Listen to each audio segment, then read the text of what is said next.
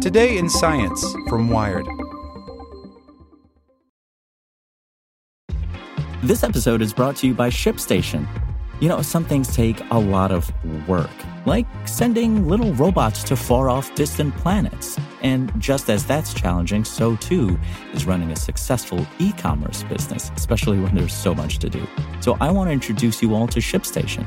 Now, I love using ShipStation because of its easy-to-use dashboard, which makes managing orders and printing labels a breeze and super smooth. Oh, and the customer service is just out of this world. It's exactly what you need to help grow your business. Sign up for your free 60-day trial at shipstation.com/technews. That's shipstation.com/technews. Want to learn how you can make smarter decisions with your money? Well, I've got the podcast for you. I'm Sean Piles, and I host NerdWallet's Smart Money Podcast. Our show features our team of nerds, personal finance experts in credit cards, banking, investing, and more. And they'll help you make the most of your money while cutting through the clutter and misinformation in today's world of personal finance. You'll get clarity on strategies to help you build your wealth, invest wisely, shop for financial products, and plan for major life events. Listen to NerdWallet's Smart Money Podcast wherever you get your podcasts. Hey there, this is the spoken edition of Wired. Support for this podcast and the following message come from TD Ameritrade. Everything's customizable these days. Your trading platform can be too. With Thinkorswim, you can customize screeners, charting, and stock forecasts, so the market is always tailored to you. You can get started at tdameritrade.com/Thinkorswim. Mass panic is unlikely, even during a pandemic. Hollywood tells us humans are prone to lose all rationality in a disaster, looting and trampling one another. But that's not giving our brains any credit. By Matt Simon. There's an old trope that when faced with disaster, human beings lose all rationality, running around panicking, looting, and trampling one another. But that, as it turns out, is an exceedingly rare response in real life, according to researchers who study how people respond to disaster. While it might be tempting to panic when you think about coronavirus and all it entails, relatives falling ill, running out of food, or just the thought of isolating yourself for weeks on end, you probably won't. Panic behavior is classically described as very disoriented behavior, says Drexel University historian Scott Gabriel Knowles, who studies disasters. People literally can't take action or can't make a decision because fear has gripped them. Panic is about feeling trapped and isolated and about a sense of hopelessness. True panic is the result of a conflict between two regions of the brain. The amygdala is our emotional center, which specializes in fear and anxiety and tells us to run away from, say, a predator. But your frontal cortex, which governs behaviors, wants to process that stimulus more. With all sorts of wires getting crossed, you panic. If you're imagining a crowd fleeing something dangerous, that isn't really mass panic. Instances of panic that have been documented sometimes aren't actually panic, but acts of survival, says Sarah DeYoung, core faculty member at the University of Delaware's Disaster Research Center. Running from a collapsing building or foraging for food is not panic, it is survival. As humanity confronts the coronavirus, we're not seeing mass panic right now. Far from it, really. Around the world, people are engaging in behaviors that are not only decisive, but uplifting. In Italy, residents are singing together out their windows. Doctors and nurses the world over are sacrificing their own well-being to ensure others live. Stuck at home, Americans are buying gift certificates to keep their favorite restaurants afloat and mobilizing to help their neighbors. Studying the trope of the panicked populace goes back to the fearful days of the Cold War. The federal government paid for researchers to look at how people behave before, during, and after a disaster. Their general notion was that people would fly to pieces, that people would panic, they would fight, they would loot, says Knowles, and that society was basically one missile warning away from total chaos. The sociologists found again and again and again and again that that was just completely wrong, that people are mostly pro-social in a disaster and they don't panic. They help each other. They seek out information.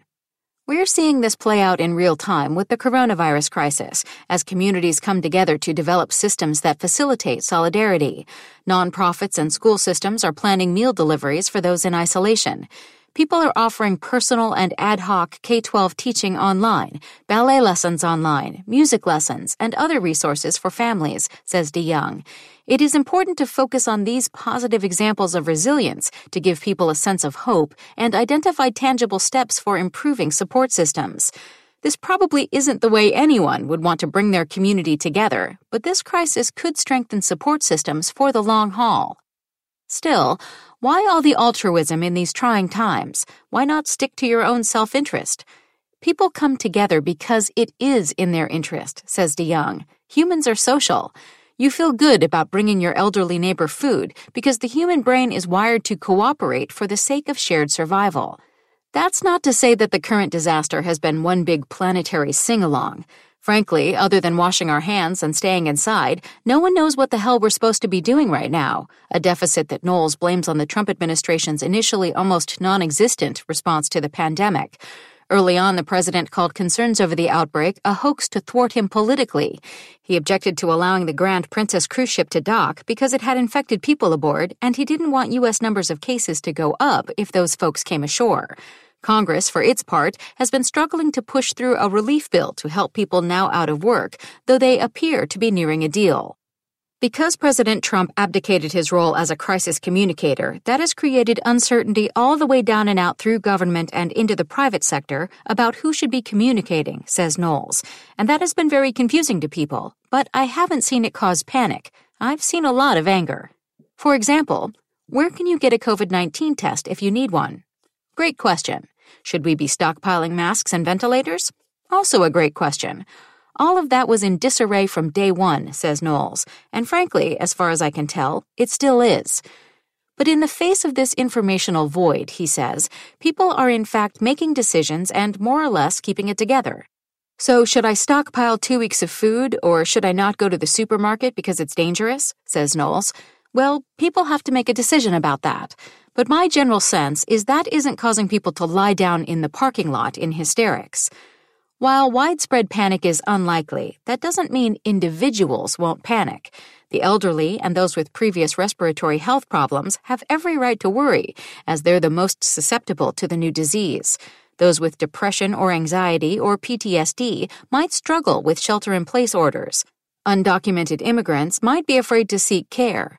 People who don't have the option of working from home will lose their jobs. As of this writing, 1 out of 5 U.S. households has lost work because of the pandemic. And as Knowles points out, disasters tend to exacerbate social inequalities. Disasters punch down, says Knowles. Disasters reveal inequalities in society more effectively than any other thing that we encounter. It's invariably the case that people who are distanced from political power or people distant from resources are going to find it harder to cope in a disaster. One of the more devastating examples in the U.S. was Hurricane Katrina, which killed 1,833 people in 2005.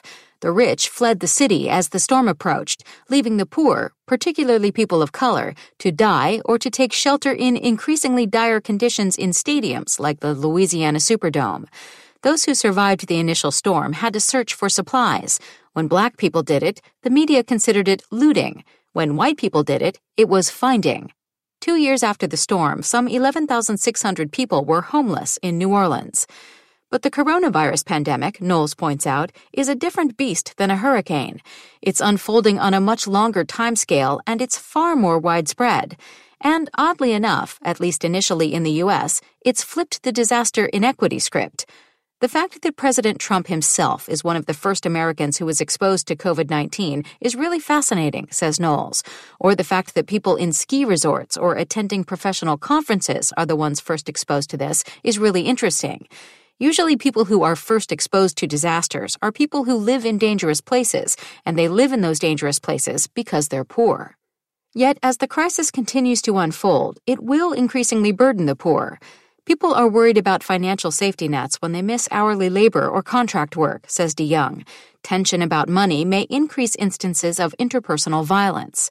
Local and state governments have been much more likely to step in with regulations and guidance than the federal government has.